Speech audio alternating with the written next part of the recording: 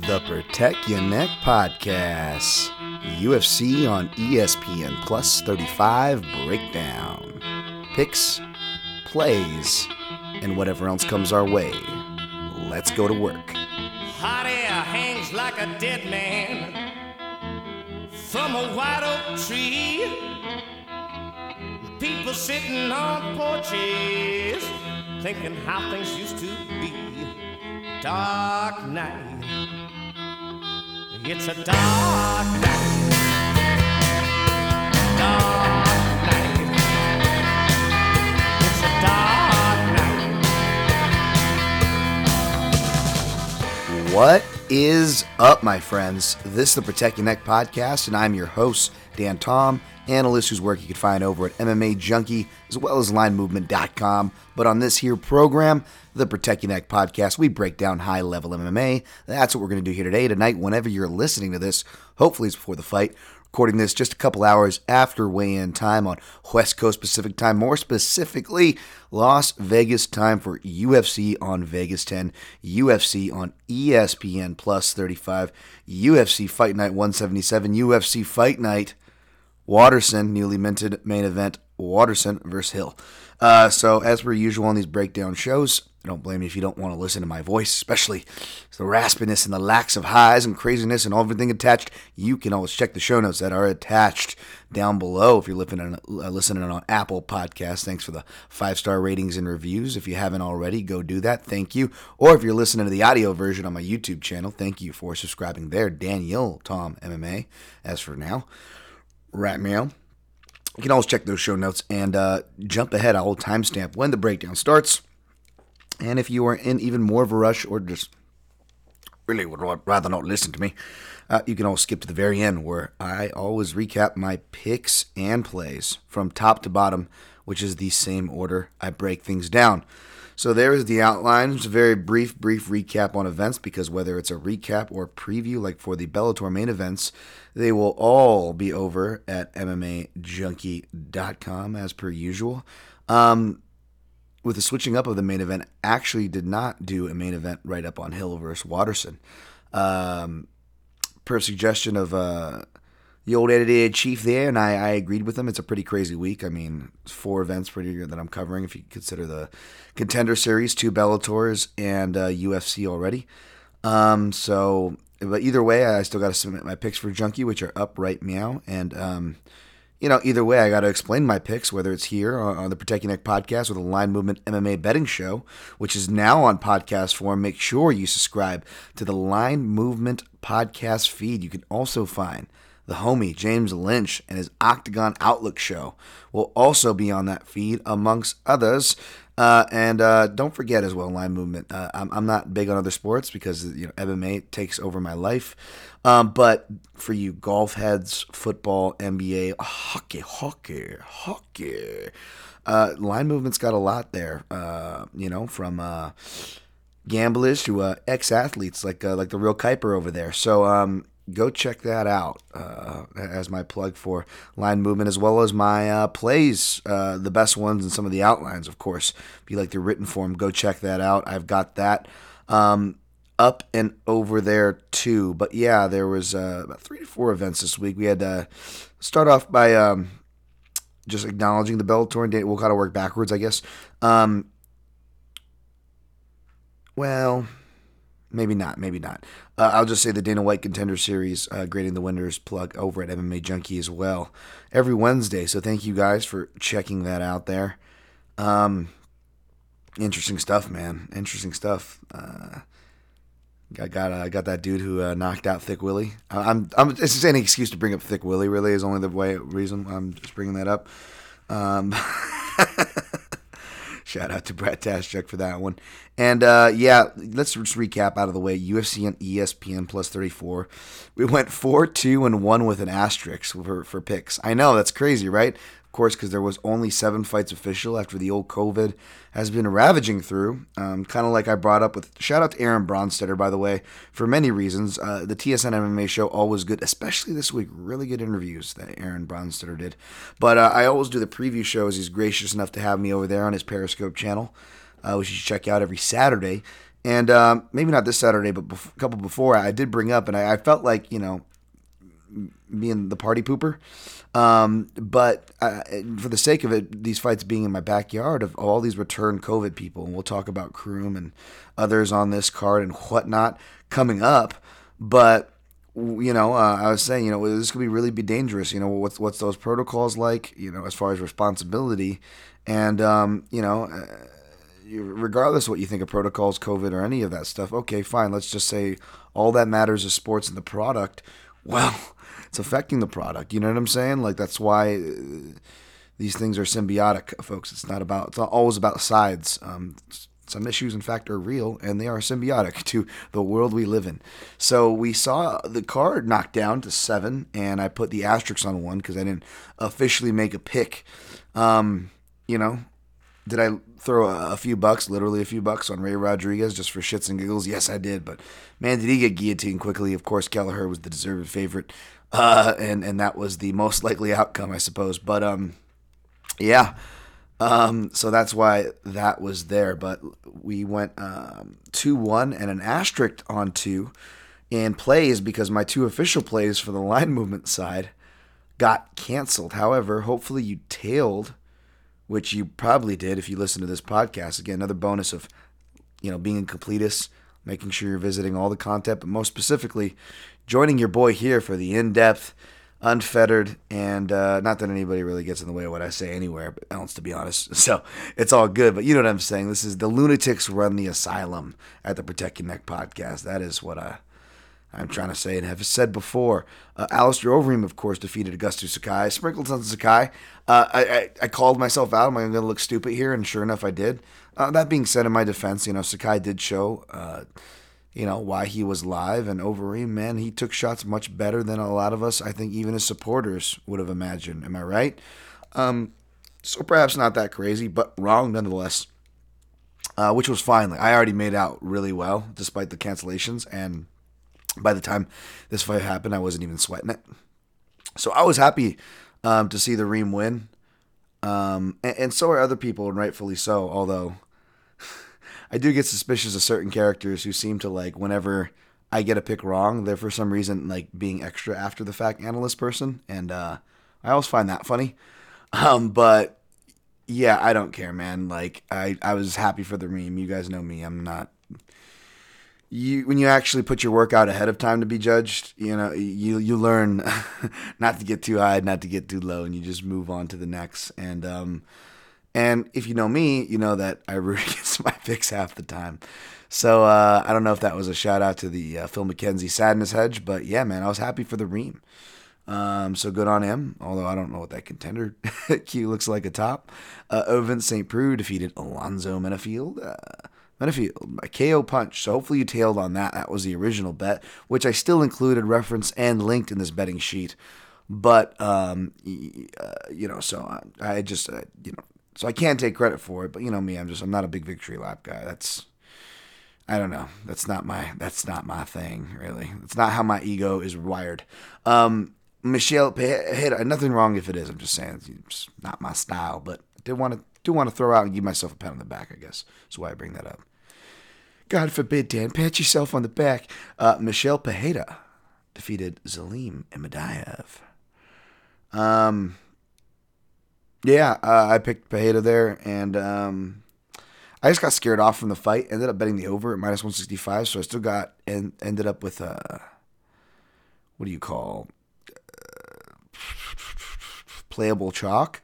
But props if you played Pereira, because that was the right side and the entry point was low enough despite all the intangibles attached to both those guys. In the Ricardo Mayorga fight of the night, as I like to say, the Ricardo Mayorga special. Andre Muniz defeated Bartosz Szabinski. That just seemed like a stupid line. And I did actually mention that one in the betting article as well, as far as a lean that I'm looking at. By the time that I wrote it, wasn't able to complete my study maybe. I'm not sure why. But I did wanted to mention it, and good thing I did. And of course, if you listen to this podcast, you knew I was all over Muniz, and even from my last breakdown on him, as far as telling you that it's not just a normal Brazilian Jiu-Jitsu black belt. Shout out to my co-host there, Dan, on the Line Movement MMA betting show. He was one of the only others over there on half the battle. That was giving that dude his proper due. But that one saved my butt. Kelleher defeated Ray Rodriguez. Viviana Araujo defeated Montana De La Rosa. Montana's still getting better, I would say, but yeah, that one went the way I thought it would. Yeah, this is probably why I wasn't super confident on it, albeit picking Smith. But for what it's worth, Smith did get to show his game in round 3, whereas Azure, that was kind of troublesome because he's back down at 35, looked in good shape, and we're still seeing a drop off there in pace. So I don't know. He isn't all shown that. There's some fights where he's like a honey badger the whole way. So I'm going to look more into that. There could be some fade planning there. But other than that, man, got to appreciate the wrestle boxers. So that was that card. And then, yeah, we got Bellator. It's like all like super jacked favorite odds. So I don't really want to go into the matchups. Even though, oddly enough, I am interested in matchups like Neiman Gracie versus John Fitch. Not sure who opened the dog, but money coming in on Fitch to where they're both at minus money. If Gracie goes to a dog, I'll sprinkle. But John Fitch could ride again. It's going to come to the back day. John Fitch will give his back in order to turn into guard and get his game going. So let's see. Let's see if Neiman Gracie can prove to be game over enough to prevent that. But I don't even know what card that's on. But let me see. I think that's on 46. 45, which is tonight, the night I'm recording it. Davis minus 325, Machida plus 295. Yeah, I ended up picking on Phil Davis just to kind of repeat. It's kind of the same thing. You just say what you will and be frustrated that he should wrestle more because I'm really curious of what that guy would look like if he wanted to be like the light heavyweight Khabib. Here's what I want to say about Davis. What was interesting, he's underrated, and he is. He's like one of my top 5 mat wrestlers. Go listen to me and Ryan Wagner wax on him on probably the last top 5 episode I've done. I got to get back on that. Apologies, folks, but I'm definitely high on Davis. It's just the fact that he insulated himself with that range striking game, which he's improved his boxing, but still. You wonder what it would be like if he applied himself like a Khabib because he's got that athleticism where he doesn't really tire, right? And then, speaking of Khabib, you're like, wait, the guy trains in California.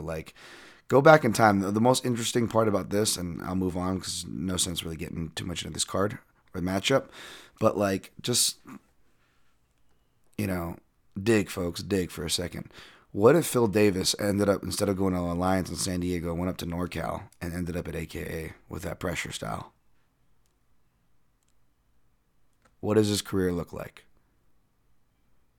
I'll probably tweet this to probably get more interactive responses, but feel free to hit me up at DanTomMMA. You follow the podcast at the PYM Podcast on all social platforms. UFC 246 headline the next night, Bellator, in their 2-pack of fights.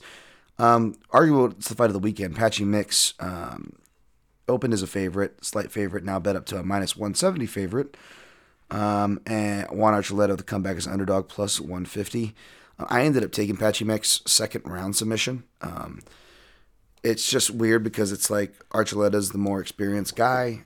If Patchy Mix, for whatever reasons, decide to start striking, if he gets too tall, he can get knocked out, or he dips too blindly even for the takedowns, maybe he gets knocked out with something.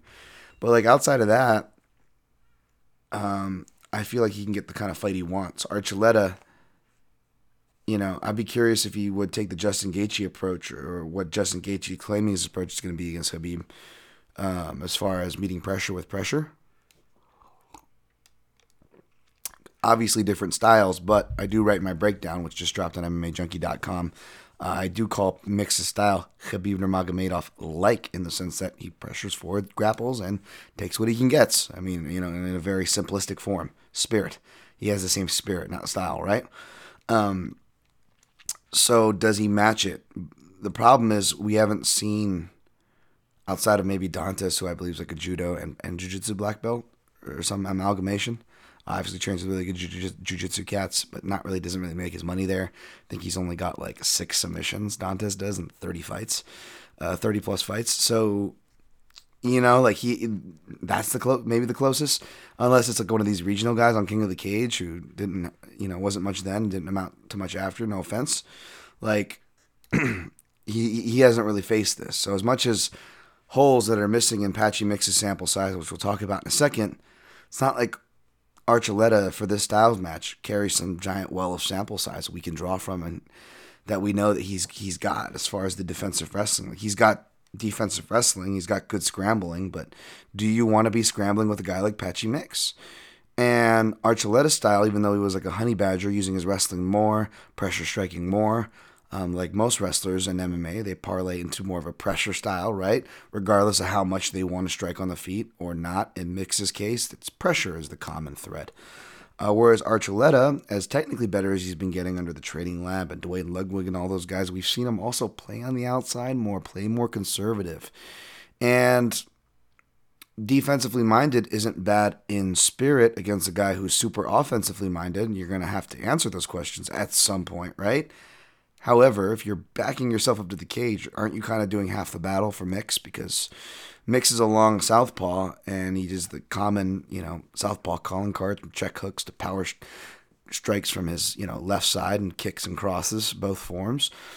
But ultimately, even with the window dressing he's added since moving to Jackson Link MMA of the, in quotes, oblique kick and all these more poking, prodding straight shots, he's still doing the same thing. He's ultimately using his footwork and pressure, and that, of course, the long southpaw frame to corral his opponents to the cage. And that's where he gets his reactionary shots against the cage shots, etc., so on and so forth, and chains. So, is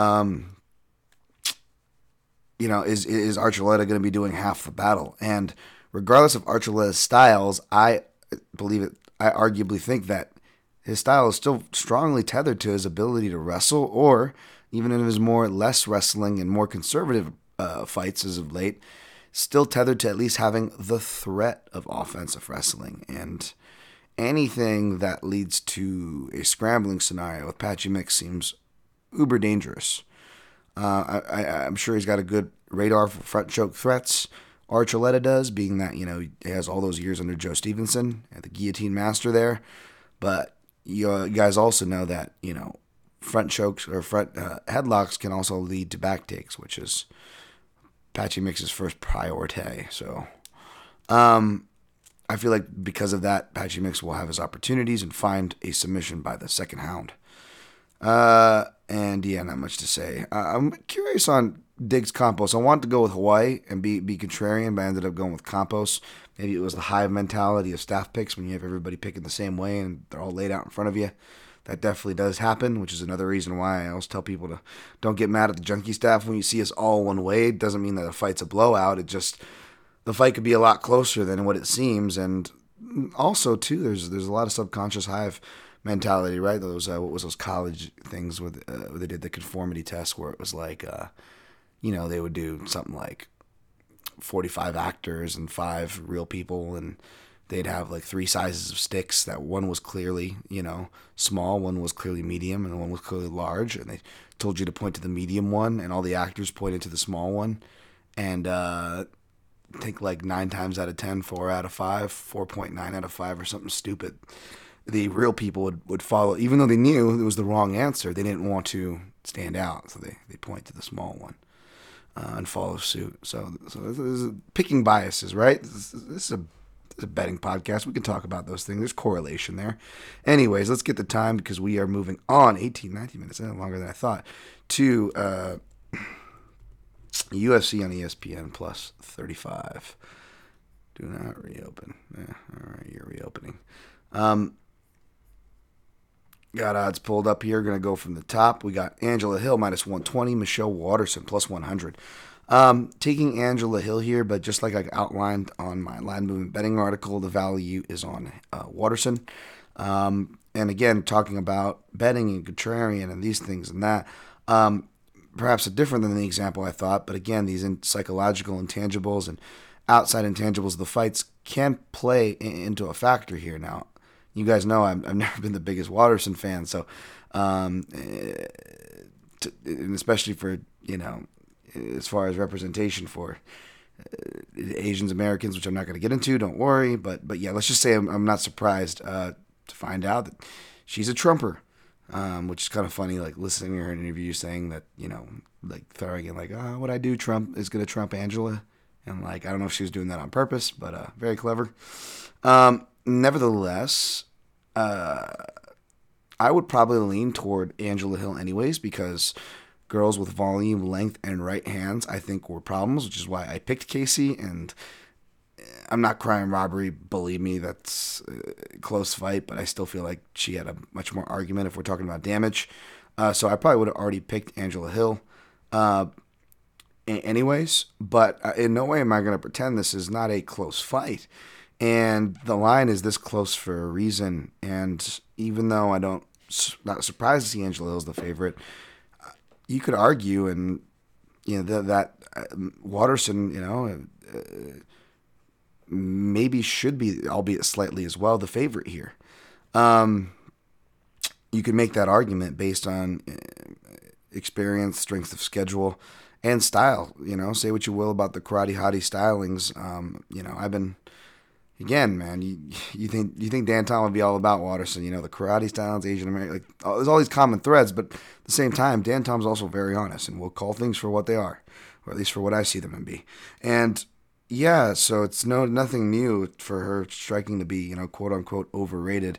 But what people underrate, more importantly, is Waterson's improved wrestling from the clinch. Not just the head and arm throw, she's improving on her wrestling and body lock, trip, takedowns.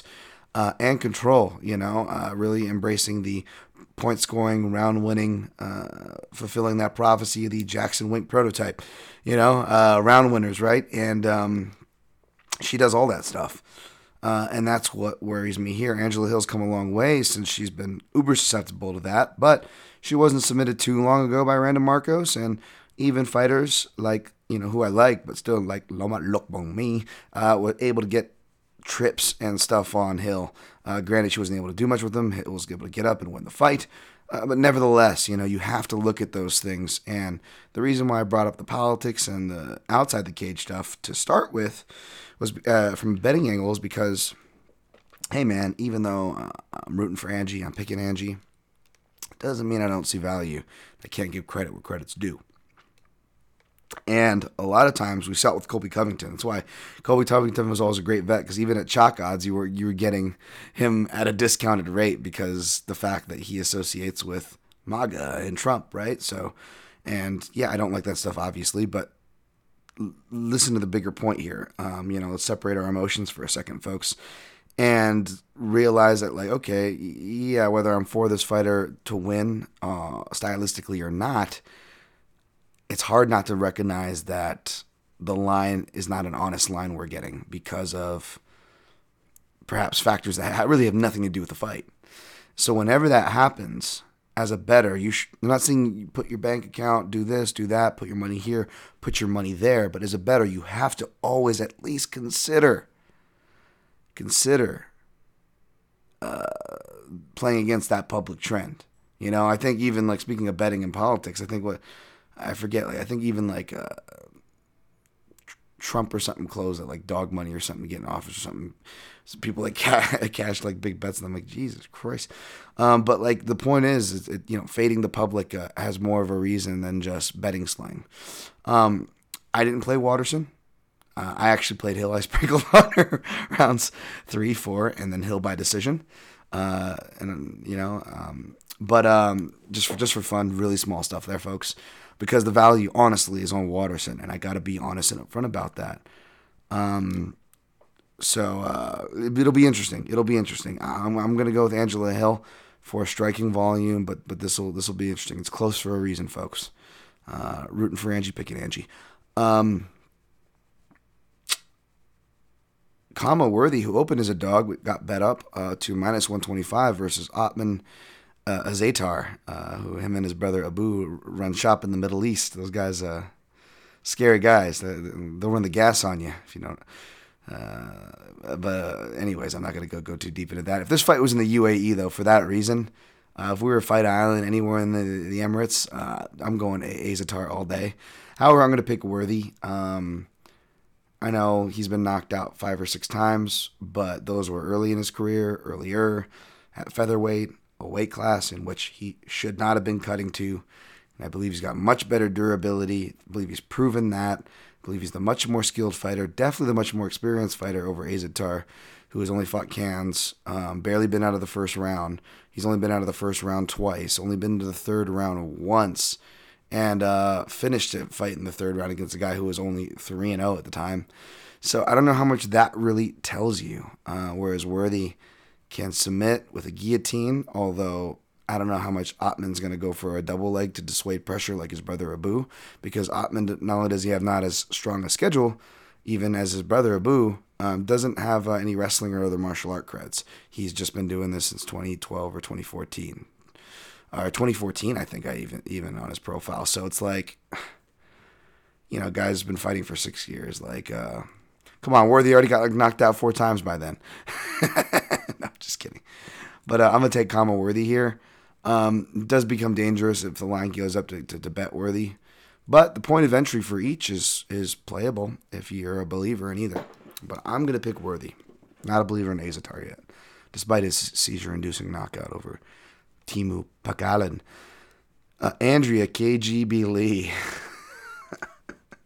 Oh, she sure looks cute when she wears her leather boots, but now she wants to put them through your skull. Sorry, that was a sloppy second song. Janie is a Nazi. Roxanne Modafferi, plus 260. Sorry, the hardcore punk in me. I can't help but think of that song. Andrea Lee, where's Donnie? Jesus, Dan. Inappropriate. I'm sorry. Roxanne Modafferi, plus 260. Not going to get into it, but I did call that, by the way. The whole thing I referenced. I did randomly call that before it happened. And I have proof, which is really random but funny. I did pick Andrea Lee here, KGB. I know she lost the first fight, which she took on short notice 6 years ago in Invicta FC back in 2014. But I think she takes a decision. It's going to be a competitive and close one, much closer than the odds suggest, which is why, even though, spoiler alert, I really don't like a lot of plus money, much less dogs that are sides on this card. Roxanne Modafferi made the live dog section of my betting article this week over at Line Movement at plus 265, and I guess people are seeing it slowly getting bet down to plus 260. Was kind of thinking / hoping it would go the other way. Will probably degenerate sprinkle, even though, again, I officially picked the other way. Picking two different things, but Modafferi, best shape of her life, striking only getting better, stronger. And Andrea Lee, like I was saying on the Line Movement MMA betting show, and I referenced her fight in Abu Dhabi, but I went back to her last fight and even other fights, and it's always kind of been there. She has a really bad body language, man. She makes herself look tired, whether she is or isn't. She makes herself look hurt, whether she is or isn't, especially with this habit of dropping her mouthpiece all the time. And that's probably why these fights are so close. And she's losing. That's really bad. And now you're going to be in the small cage, and you have the propensity, because she's like a wind-up doll. She's just going to go and strike her kind of rote combinations. She's going to go for takedowns and roll through and float position. If something's there, she'll take it. But if not, she'll roll off the back, and a scramble will ensue, and she's back up to her feet, and she's galloping again, and she's looking to kick and enter and gallop. And it's just this kind of rote horse. It's like a Holly Holm with more grappling, right? And the problem is, she doesn't do it to the extent of like a Tim Elliott, where she grapples herself into a submission, but she does grapple herself into arguable position, null, and pacing holes, which is problematic and doesn't help when you if it initiates what is objectively bad body language. Again, body language is a big thing on winning fights. We've seen it all the time, folks. Not just talking about the typical one fighter looking dejected and the other fighter putting their hands up, which is super important, but in other senses of judging throughout the round.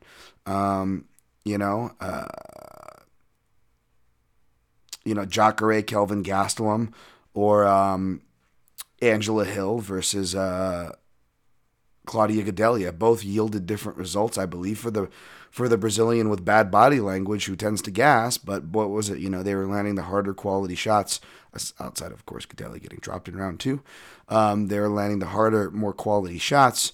But it was that body language that gave it off, right? Now, it didn't cost Gadelha in the scorecards. The judges were actually quite favorable to her. And I'm not crying over spilt milk, by the way. I'm not somebody who's super hard up on that decision either way, for what it's worth. But the point is, the reason why a lot of people probably was because Gadelha gave off that bad body language. So body language affects everybody, folks. It's perception. And I don't like that from Andrea Lee. So from the stylistic standpoint in small cage of causing her to have grappling exchanges with Roxy to, her body language. Roxy's a live dog here, but I picked Lee. Not as lively a dog as I would like to lead him to believe, but I'll be rooting for Ed Herman at plus 205, even though I officially picked Mike Rodriguez minus 245. It's funny, slow Mike Rodriguez is about to meet the king of slow. But then I stopped and realized, wait, if he's the king of slow, it means he's probably going to lose his fight. I'm not going to try to beat the slow narrative to death, which is like everybody and their mother's analysis of Ed Herman, as I've stated on this show before. But they're right. He is very slow.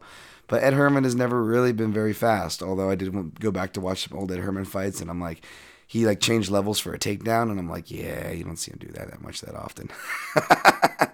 And the reason why I was going so back as well to go to Ed Herman fights, because again, as I mentioned on this program, possibly, unless the fight was canceled by then, who knows, when he went to fight Gerald Mearshart, as experienced as Ed Herman is, and of course he'll be the more experienced man here, really hasn't faced a lot of southpaws, and when he did, he suffered bad losses. Now, he's 1-2, but that one win comes against a guy named Chris Price. I know, not the most memorable name. You had to go back to 2006 or 2007 to find that name and win. Whereas the other ones, granted, this was a grappling loss to Damian Maia, yes, and as well as a more relevant knockout loss to Derek Brunson, which I believe sent him up to light heavyweight.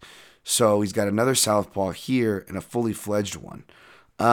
Mike Rodriguez kind of tends to fall apart as fights go on, which is the big worry here. So that's why Ed Herman is more of a live betting opportunity.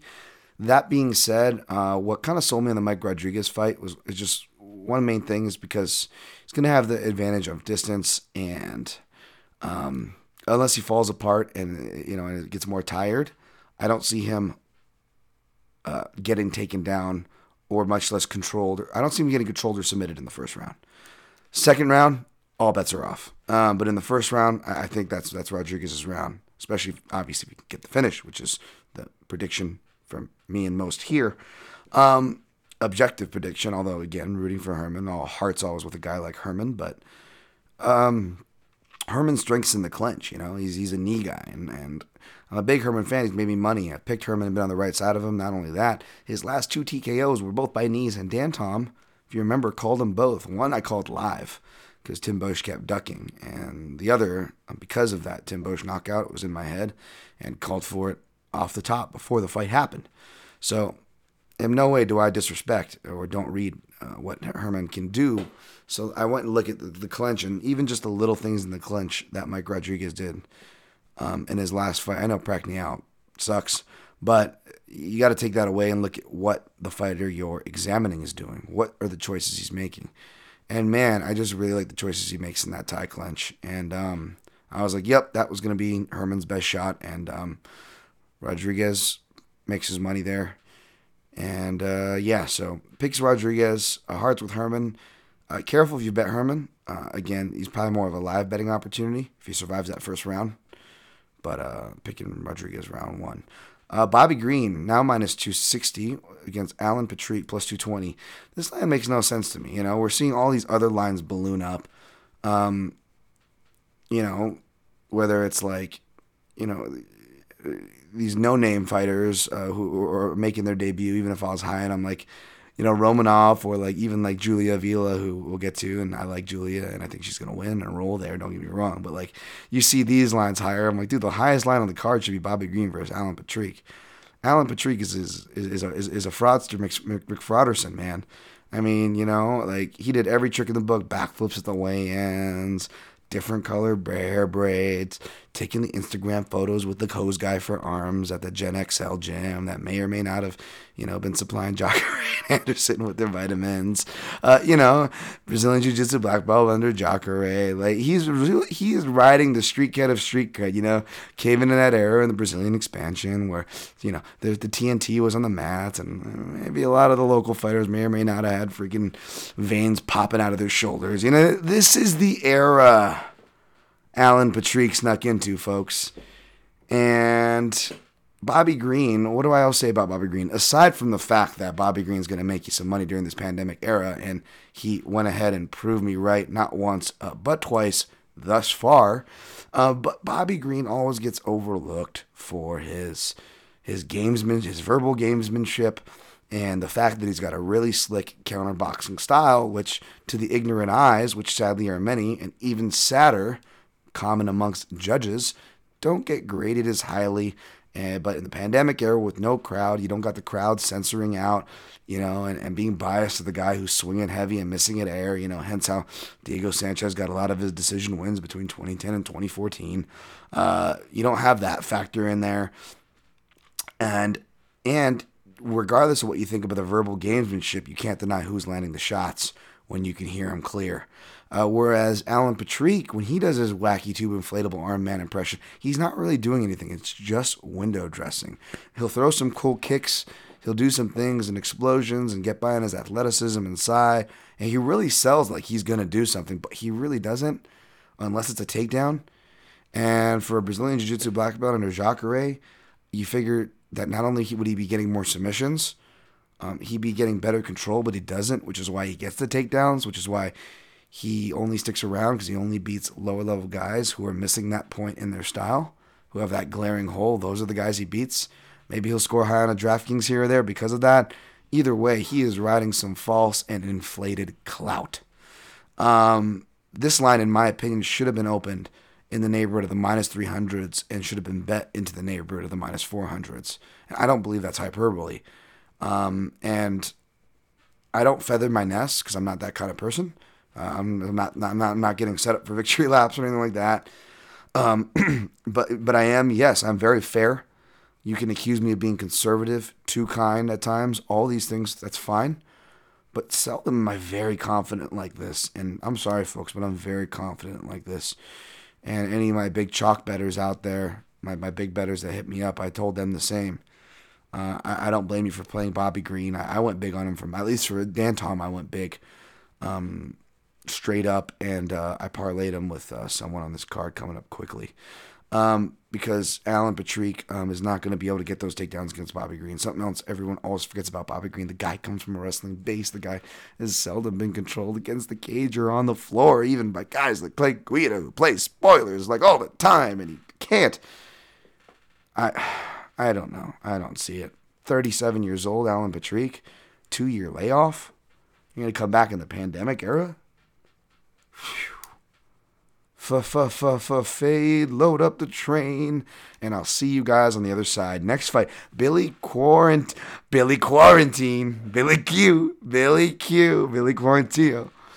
minus 260, Kyle Nelson plus 220. The monster, Kyle the Monster Nelson. Dude, he's Canadian, Dan. He's not from Boston. Well, still, yeah, he's a monster. That's his name. It's not the Green Monster, Dan. Well, anyways, I really liked Nelson in the interview I heard with Aaron Bronstetter on the TSN MMA show. And I like that Nelson was in shape before this fight booking. Like, he was already calling for fights and, down in weight, which is good because he's a big 145, and cardio has been his culprit. And what is one thing that hypothetically you can work on in this quarantine environment is cardio. So, man, perhaps Nelson, you could make the argument that he is livelier than the 220, and I don't hate that. That being said, improvements so that you can make in the quarantine are null and void when you're facing Billy Quarantine. That's right, baby. Who was the first? I knew he had the COVID before he got the COVID back in the day, because who anointed him as Billy Quarantine? That's right. Billy Quarantine thrives in this environment. COVID, no COVID, co-pilot in a car. Billy Quarantine's got you covered. Really like his style, but I feel like this is very similar to the Spike Carlisle matchup, or in the sense of you got a real potent guy from top position and on the feet, and Kyle Nelson, in the clinch even. But he traditionally fades, and Billy Quarantine is a slow burner. You know, Billy Quarantine, he's like Brian Barberina, who's we'll get to. But he's got more finishing potential, I dare say, no offense, Brian Barbs. And yeah, I don't know. I really like Billy Quarantine's style outside of like a perfectly placed shot, which is what put him away against another big featherweight back in the day. It was another Michel, wasn't it? Something. He got washed out of the UFC. I think he fought Sage Northcutt. But yeah, like outside of another perfect one, like I feel like he should win this fight outright. So he was one of the chalks that I was okay with. That was heavy. So I think it was like minus 106 or something. Probably in the minus 250s or something like that. Yeah, if that's just kind of the card it is. I went big for that one for me. Yeah, so we'll see. Really depending on Bobby Green there. Next fight, Julia Avila minus 290. Comeback on Sarge Sijara Eubanks plus 245. Yeah, Sarge was originally supposed to face someone. She was a live dog. Somewhat of a live dog, even though I picked the other side, I think. I don't know. I can't even remember. Now she's rebooked. Avila made weight, so that's a good sign.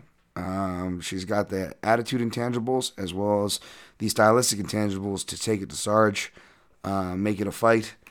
And, yeah, as long as her chin continues to hold up, which Avila looks like she's durable, I